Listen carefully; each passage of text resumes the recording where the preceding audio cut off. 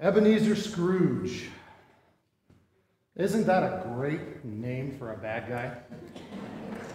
I mean, it doesn't get much better than that. Now, if you know your Bible, you know Ebenezer is actually a biblical term.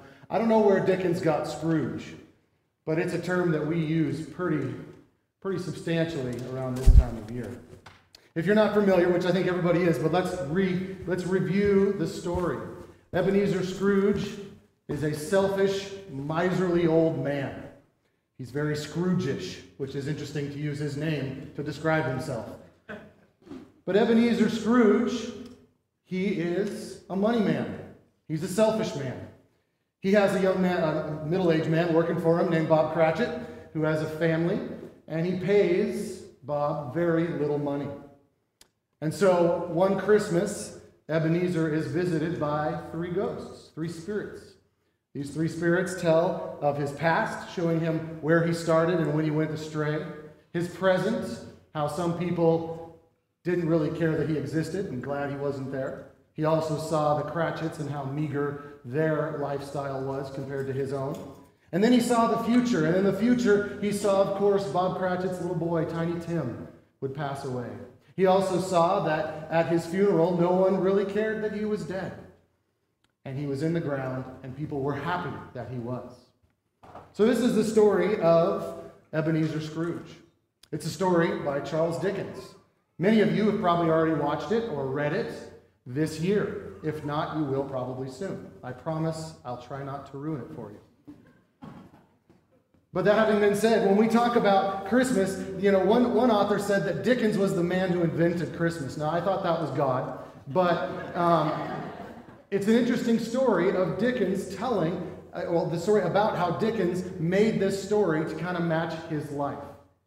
This redemption story, which is ironic because if you read A Christmas Carol, we kind of all want to be like Scrooge at the end of the story. But it's interesting that we still use that word for what people are like when they're not very much like the Scrooge at the end of the story. So, is the story of Ebenezer Scrooge the Christmas story?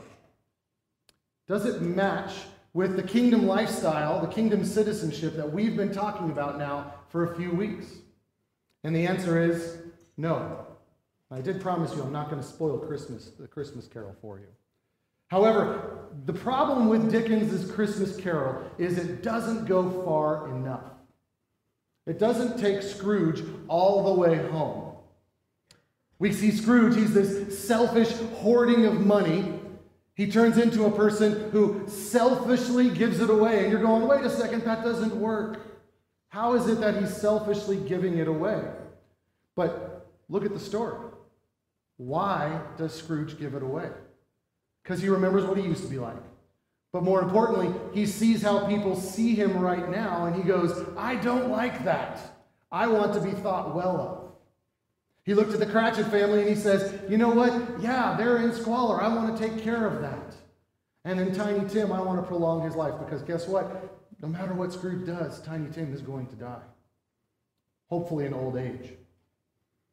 Is this a true salvation for Scrooge?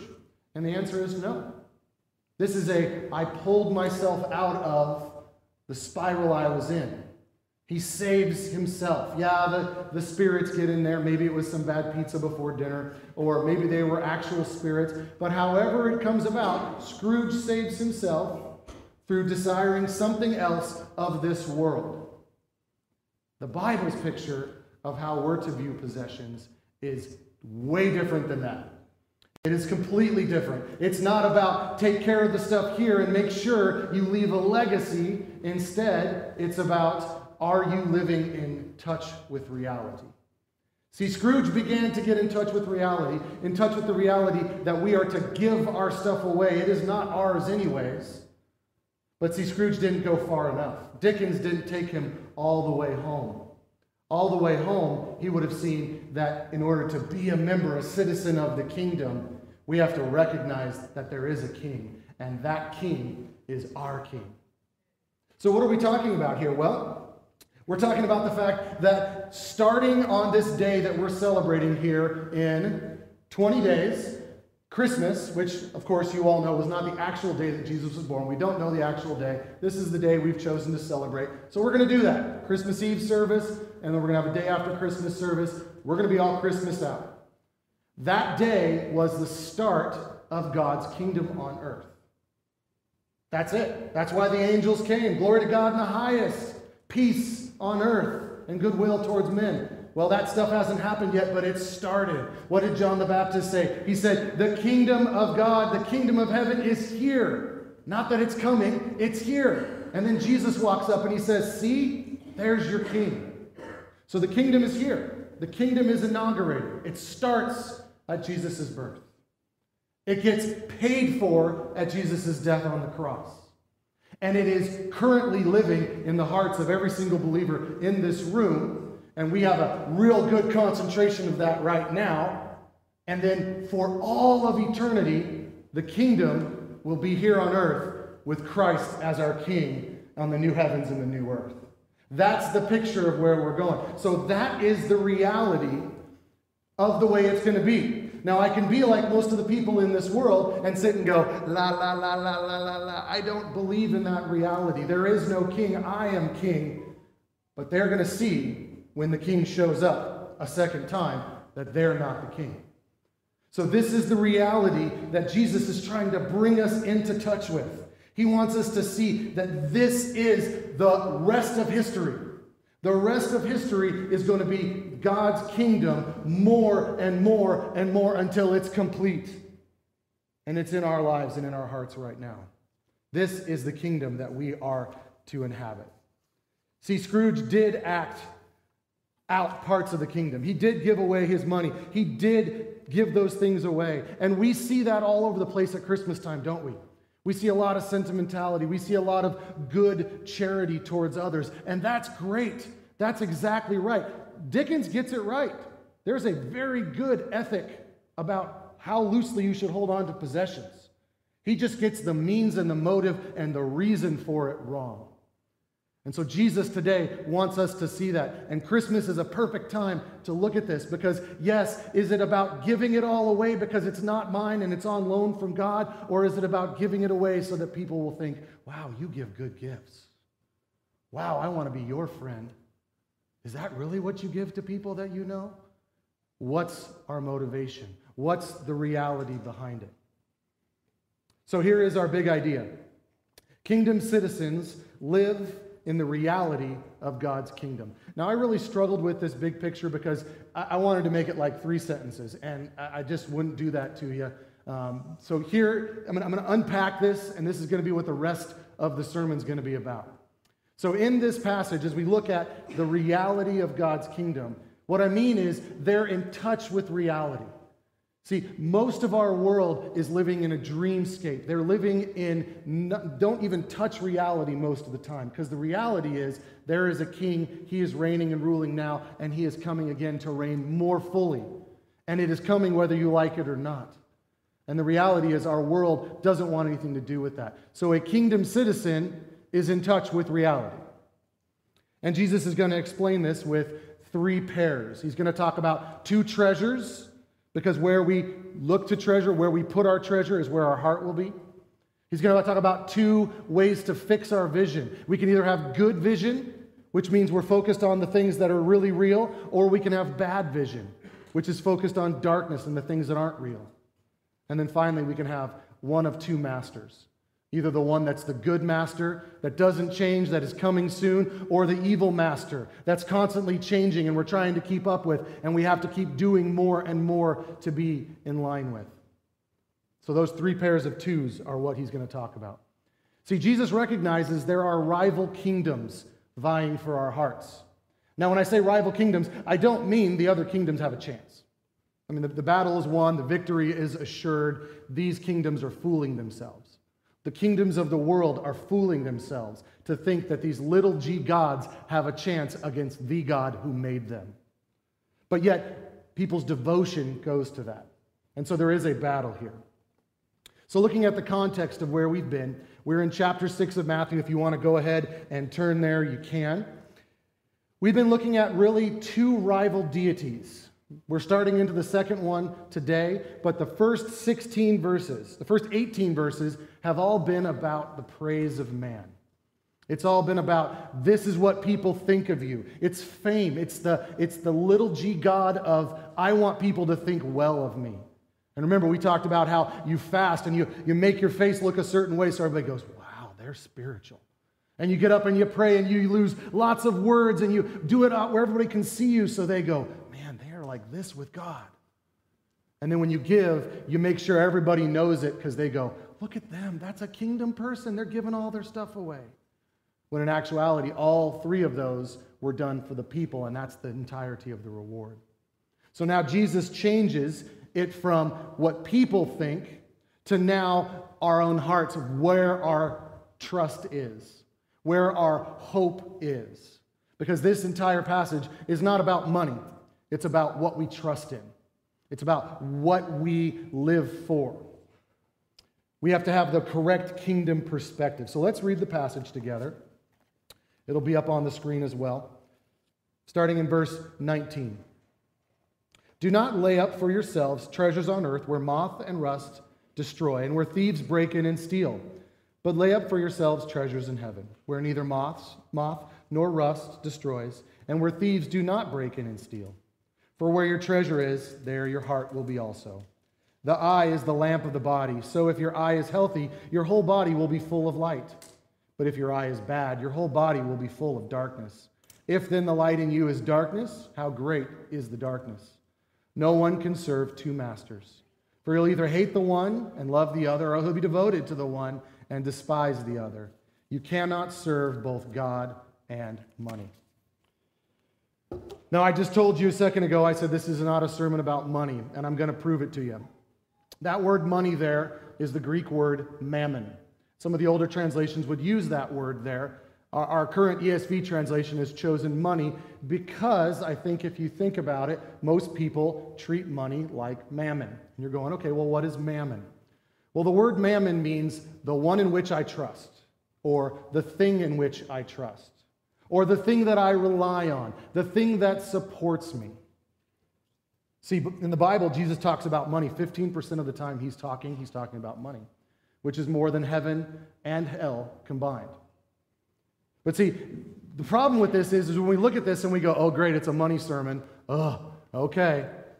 But it's not, because that's not what this is really about. Jesus is saying, where do you put your trust? Where do you put your hope? What is your security? What is the thing that you go, I can't lose this, because if I lose this, my life's going to fall apart. And Jesus is saying, that's mammon. Because honestly, what we do this, right? We go, I don't have a problem with money because I don't have any. Or you go, I don't have a problem with money because I spend it on stuff and I love my stuff. Right? See, we kind of get this incorrect view. My kids love another Scrooge. His name is Scrooge McDuck. Scrooge McDuck is the uncle of Donald Duck, and he's a multi-quadrillionaire. And if you remember, if you've ever watched any of the Donald Duck stories, you know that Uncle Scrooge has this big, huge vault full of gold coins and money. And when he gets bored, he goes and he swims in it because he's got so much he can treat it like water. And there's all sorts of times where Uncle Scrooge is hugging money and things like that. And when we see this and it says we can't serve God and money, I think some of our default is we go, I'm not like Uncle Scrooge. I mean, man, I think money is probably really dirty, and I'll just give it away and get stuff with it. That's all I want to do. I never have enough, so I can't be in love with money. But see, that's not what Jesus is getting at here. Jesus is getting at, what do you use as your security? What is your source of trust? And so when we change it to that, all of a sudden this command in verse 19, which there's only one command in this passage today, and it is, don't treasure the possessions of the world. Do not lay up treasures on earth. Do not do it. He's not saying try it. He says don't do it. And so he uses three analogies, and we've already talked about. Where is your heart? Where are your eyes? And who do you bow to? So let's look into verse 19 and 20. Do not lay up for yourselves treasures on earth where moth and rust destroy and where thieves break in and steal. But lay up for yourselves treasures in heaven where neither moth nor rust destroys, where thieves do not break in and steal. So the first thing we see is Where do we lay up our treasure?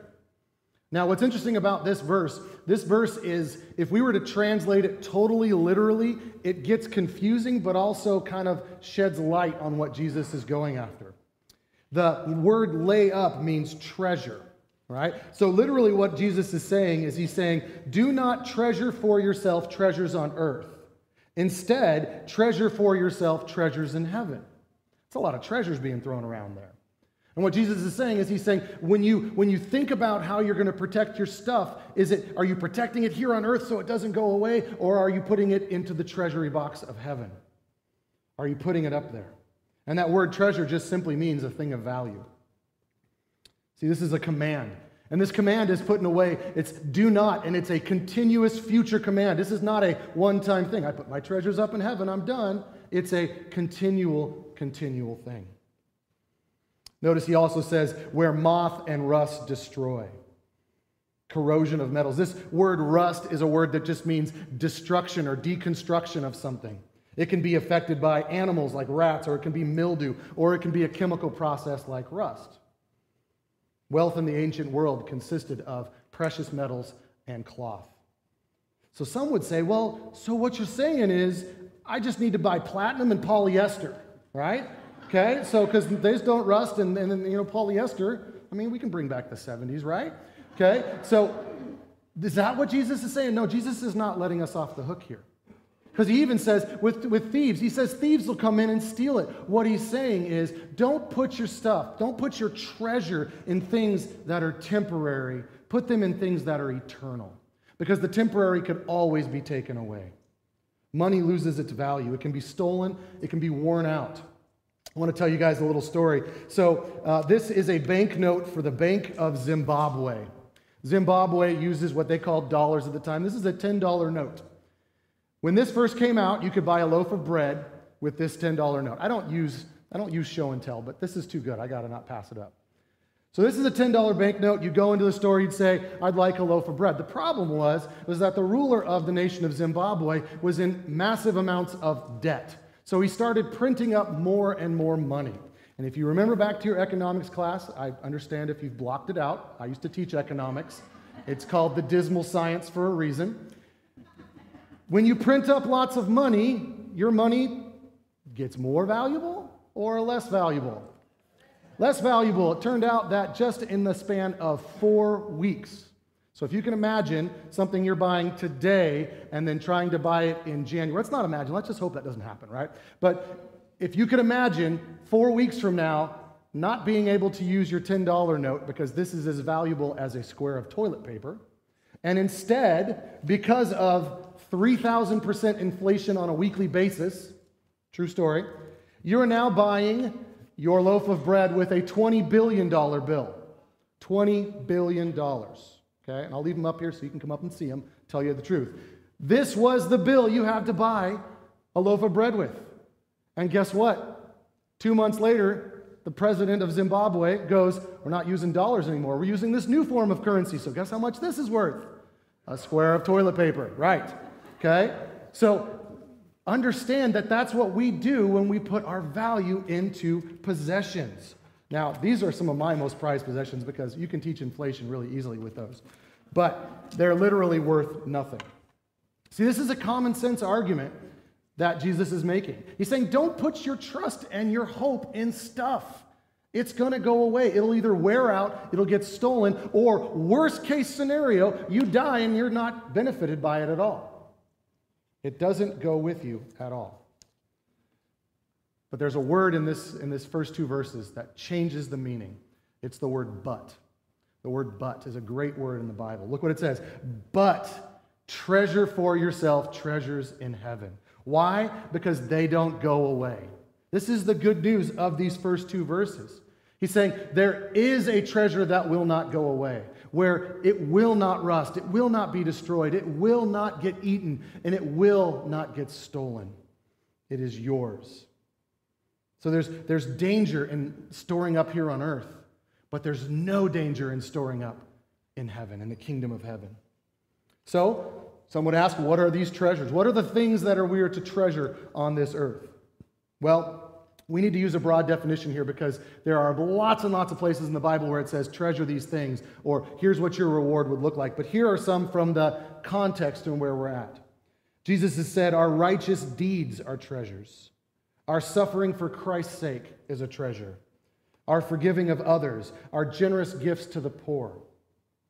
Ultimately, what Jesus is saying is whatever draws us into reality of the current kingdom is a treasure, because it helps us begin treasuring the King and the kingdom. Whatever brings others into connection with the true King is a treasure.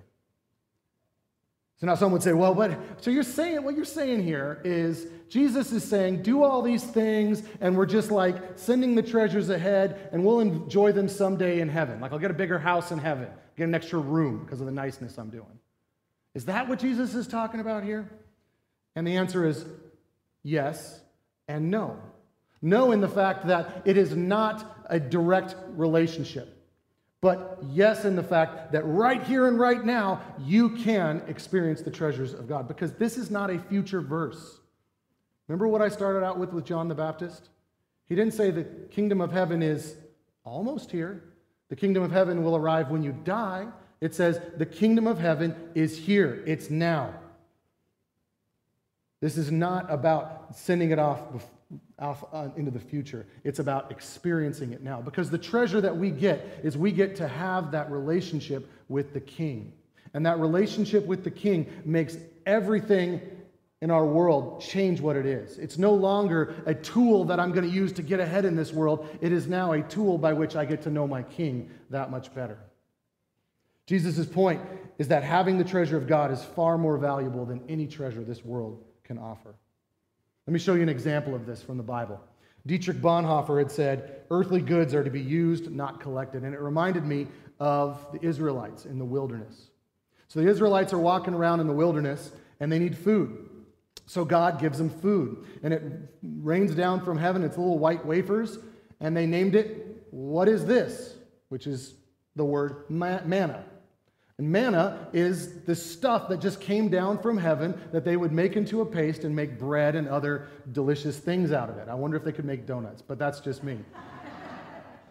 They would make these, right? And they would use it. But the problem was the Israelites would go, well, we got it today. What if we don't get it tomorrow?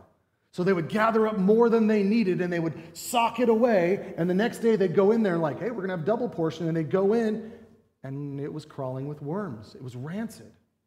And they would go, oh my gosh, that's not good. What are we going to do? We can't collect manna on Sabbath, which is Saturday. We can't do that. What are we going to do? And God goes, get double on Friday. And they're like, yeah, we tried that already. Okay, Lord, we'll do what you say. And then come Saturday, they pull out their Saturday portion, and guess what? No worms, no rot. Now, how does that work? Well, it's called manna, which is, what is this? Well, I'll tell you what it is. It's the bread from heaven. It's God's bread. But see, here's the thing, is the Israelites misunderstood this. They thought that the manna was what was taking care of them, when in actuality, it was the God who gave them the manna that was taking care of them. That's why the manna works on Saturday, but not if you hoard it up for Monday, or not if you hoard it up for the next day. And see, just like the manna in the wilderness, our daily bread, everything we need, will be covered in worms. It'll be unusable if we use it for ourselves, if we hoard it up. Here's what Bonhoeffer said. In the same way, the disciple must receive his portion from God every day. If he stores it up as a permanent possession, he spoils not only the gift, but himself as well. For he sets his heart on his accumulated wealth and makes it a barrier between him and God. Because where your treasure is, there is your trust, your security, your consolation, your God. Hoarding God's good gifts is idolatry. Those are some powerful words to think about. That when we take those gifts that God gives us and we go, mine, mine, mine, mine, and we hold on to them, we are idolizing those things. We are turning them into idols that we worship. Now, somebody's probably thinking, wait a sec, hold on. Are you saying Jesus is saying we can't save? I mean, that seems irresponsible. I know, as a dad, I want to provide for my kids. As a matter of fact, the Bible requires me to care for my family, to do all that I can. So you're saying I can't save up? No, that's not what Jesus is talking about here. because that would contradict elsewhere in the Bible. A good example is Proverbs 6 through 8. When the proverb promotes how the ant plans ahead. And there's other places as well. When Jesus tells his disciples to plan ahead, to think about what you're taking with you. That's planning ahead. It's not going, oh, you can't ever plan ahead, we'll just trust the Lord. Instead, it's going, plan ahead, that's good, but why are you doing it? Are you doing it because you don't trust the Lord? Are you doing it because you're worried that tomorrow he's not going to provide? What's your rationale for it? So some will also go, well, wait, okay, but we can have all these possessions, but I have to be all doom and gloom and not enjoy them, right? So if God gives me a good job and I get all this extra money, I have to pretend that I hate my 75-inch television. I have to pretend that I hate indoor plumbing. I have to not enjoy air conditioning and any of these other perks that we have. That's not what the Bible says as well. 1 Timothy chapter 6:17 says that the rich get their money. Why? To turn around and praise the Lord and enjoy him through it. That's the purpose. See, the purpose of everything that we have been given is twofold. One is to give it away, and the other is to bring others into contact with the kingdom. Imagine if we as Christians in the West began looking at our possessions not as who can get the most, instead of how can I bring other people into this kingdom with these possessions. See, material possessions are not a sign that God loves you more than someone else. It's a sign that God's got more work for you to do with those possessions. So selfish accumulation of goods is what Jesus is after here. Now, some of you may say, okay, wait a sec. We're talking material, which is this world, and then we've got spiritual over here. These two are not the same thing. They don't affect each other. What I do 9 to 5, Monday through Friday, is not the same as what I believe in my heart. Well, see, unfortunately, you're going against what the Son of God is going to say, because the Son of God is really wise, and he knew that that was going to jump into our hearts. So look at what verse 21 says. And this is Jesus saying, "For where your treasure is, there your heart will be also." Jesus is saying there is no two realms. There's Jesus' realm, and then there's all the people in Jesus' realm that think they're not there. There's no material and there's spiritual. No, it's one realm. It's all his, the entire universe. He says, mine. And that's what he's saying here. Because when you treasure something, your heart pursues it. The Amplified Version says, the word heart means your wishes, your desire, and what you put your life on. Charles Spurgeon once told a story of a minister who had just preached a sermon, and afterwards he passed the offering plate. Another minister came up and said, "You really should preach to their hearts. Then you would get more money." To which the first preacher said, "Yeah, you're right, because that's where they keep their money." See, when we put our hearts on money, it becomes our actual God. When we put our hearts on possessions, it becomes our God. See, every single person on earth is religious. There is not a single person on earth who is not. Now you may say, well, they don't belong to a religion. You're right. They don't belong to a formalized religion where everybody gets together and they all worship the same thing. But every single person on earth is worshiping something. They're saying, this is the most important thing to me, and I'm going to circle my life around that thing. It can be possessions. It can be prestige. It can be fame. It can be family. It can be all sorts of great gifts that God has given us.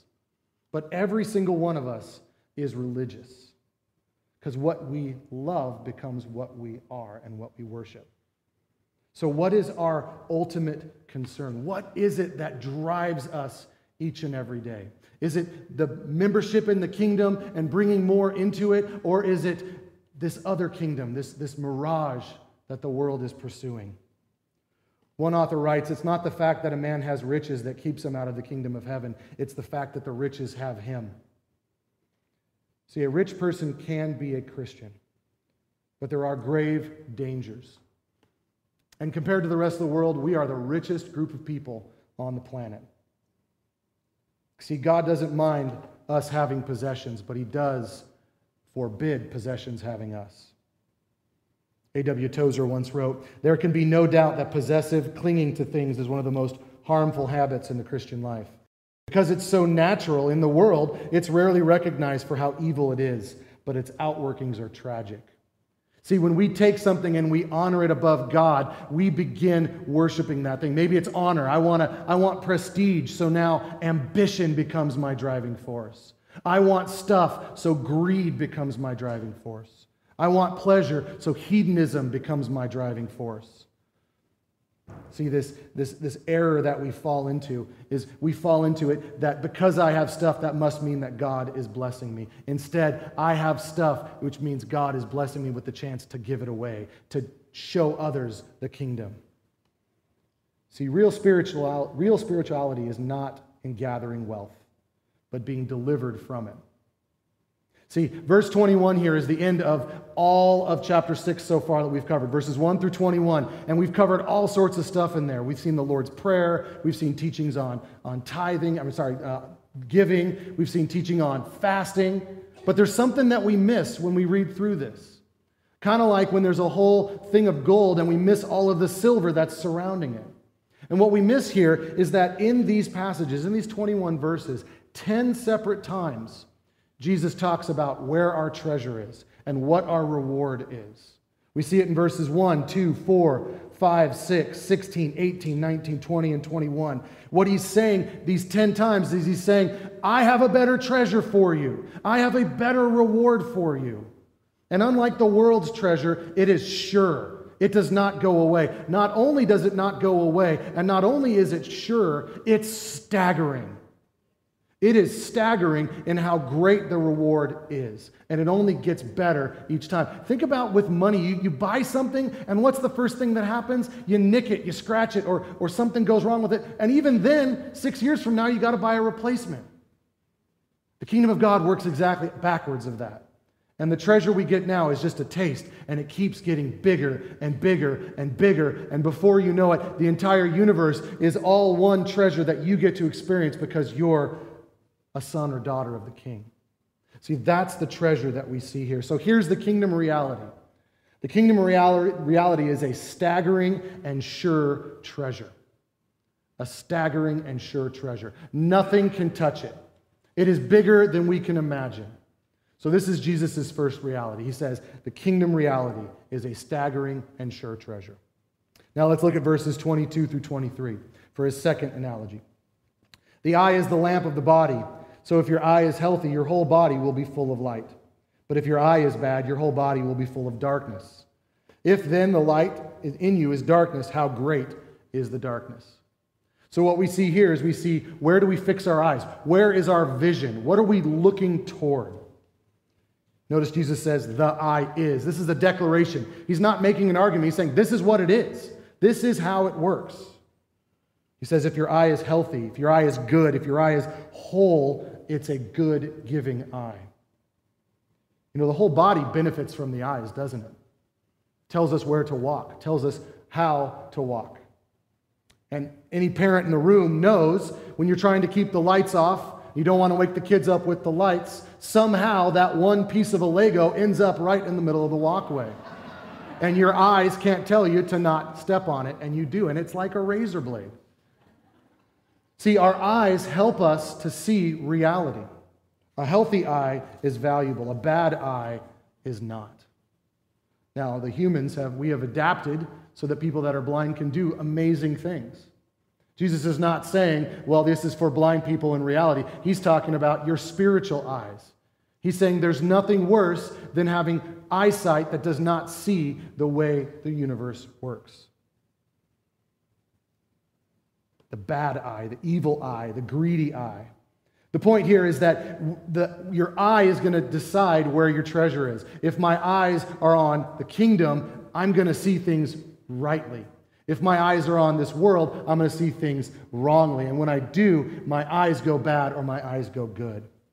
In the Bible, the word eye is equivalent to heart. We see this in Psalm 119, verse 10 and 18 and 148, where they're used interchangeably. Because see, when we are looking at something, we tend to move towards that. Anyone in here who's ever taught someone how to drive, it's a scary situation. I haven't yet experienced it, but in a couple years I'm going to experience it. And one of the things I remember when my mom was teaching me how to drive was she said, don't look at anything but the road. And I'm like, why do you have all these windows then, right? Why not look at something? I mean, because when you're driving the car and you look over there, the car goes there, right? And that's a scary thing. And my mom's pushing the brake on the passenger side and it's not working because there isn't one. See, that's the way we do with everything. Where our eyes are focused, that's where we go. Where our love is focused, where our treasure is, that's where we go. And Jesus is saying, your eyes need to be right. Your eyes need to be focused on the right thing. Because see, a bad eye is going to look at good things and say they're bad. Isn't that the picture of our world? Our world can say, that is something that is evil. And we look at it and we go, that's right out of the mouth of Jesus. That's good. But the world says, no, that's bad. So when we get our eyes on Christ, when our eyes are on the kingdom, when our eyes and our heart are focused on that, we can see reality for what it is and see good for what it is and bad for what it is. A healthy eye sees the world right. An unhealthy eye can't see it. So the kingdom reality here is seeing reality as it is, seeing the really real.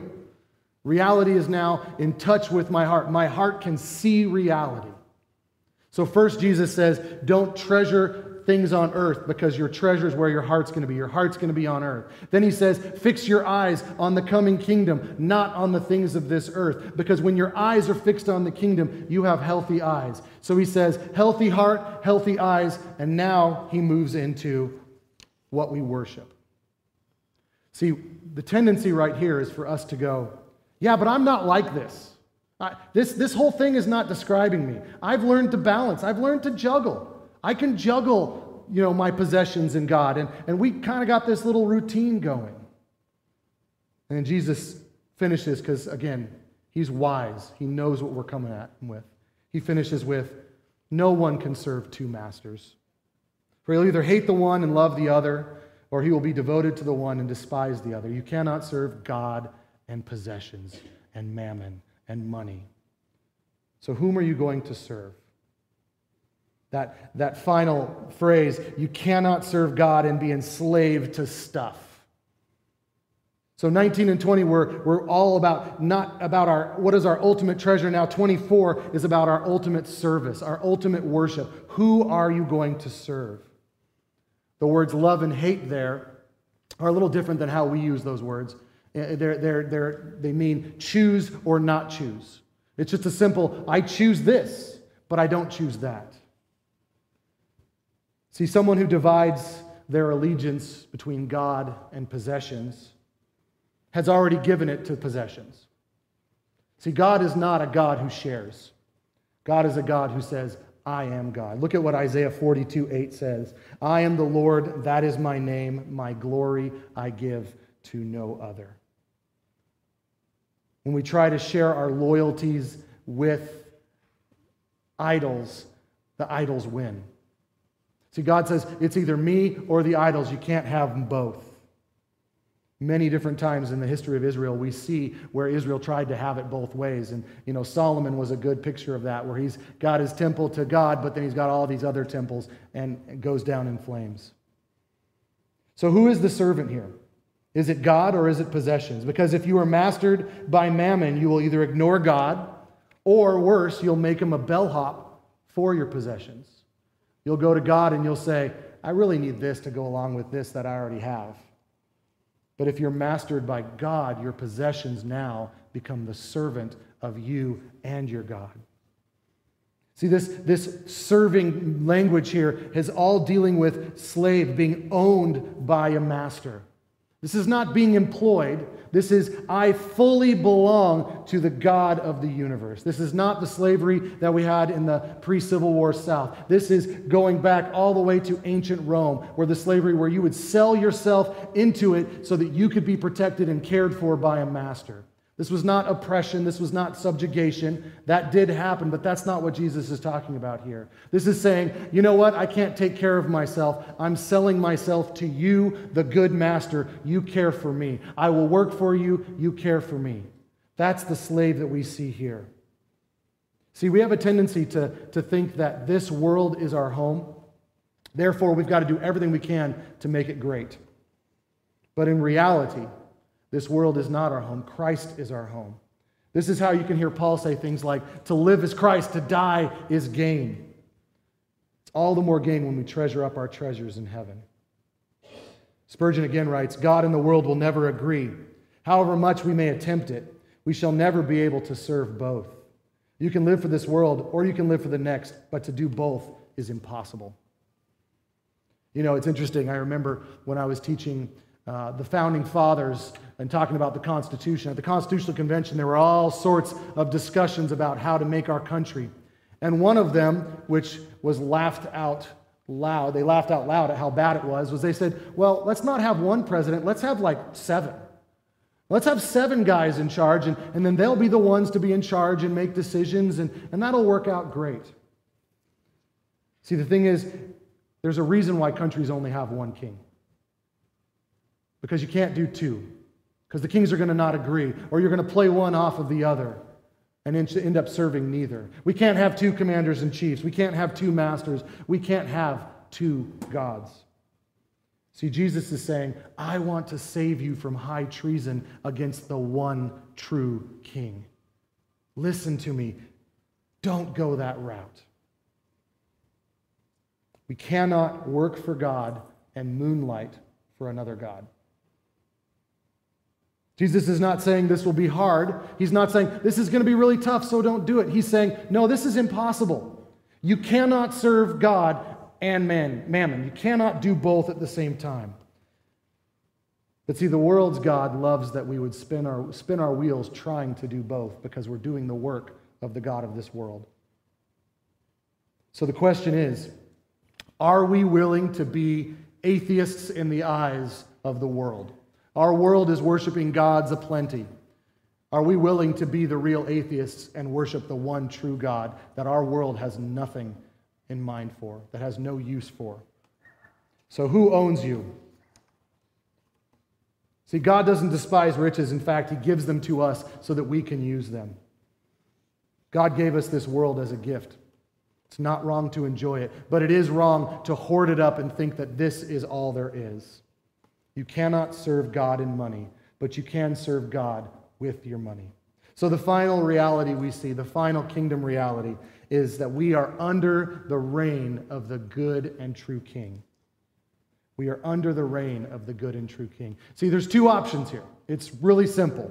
You have the world's way, store up your treasures, unsure, they might last, they might not, but either way you're going to die and they're going to somebody else.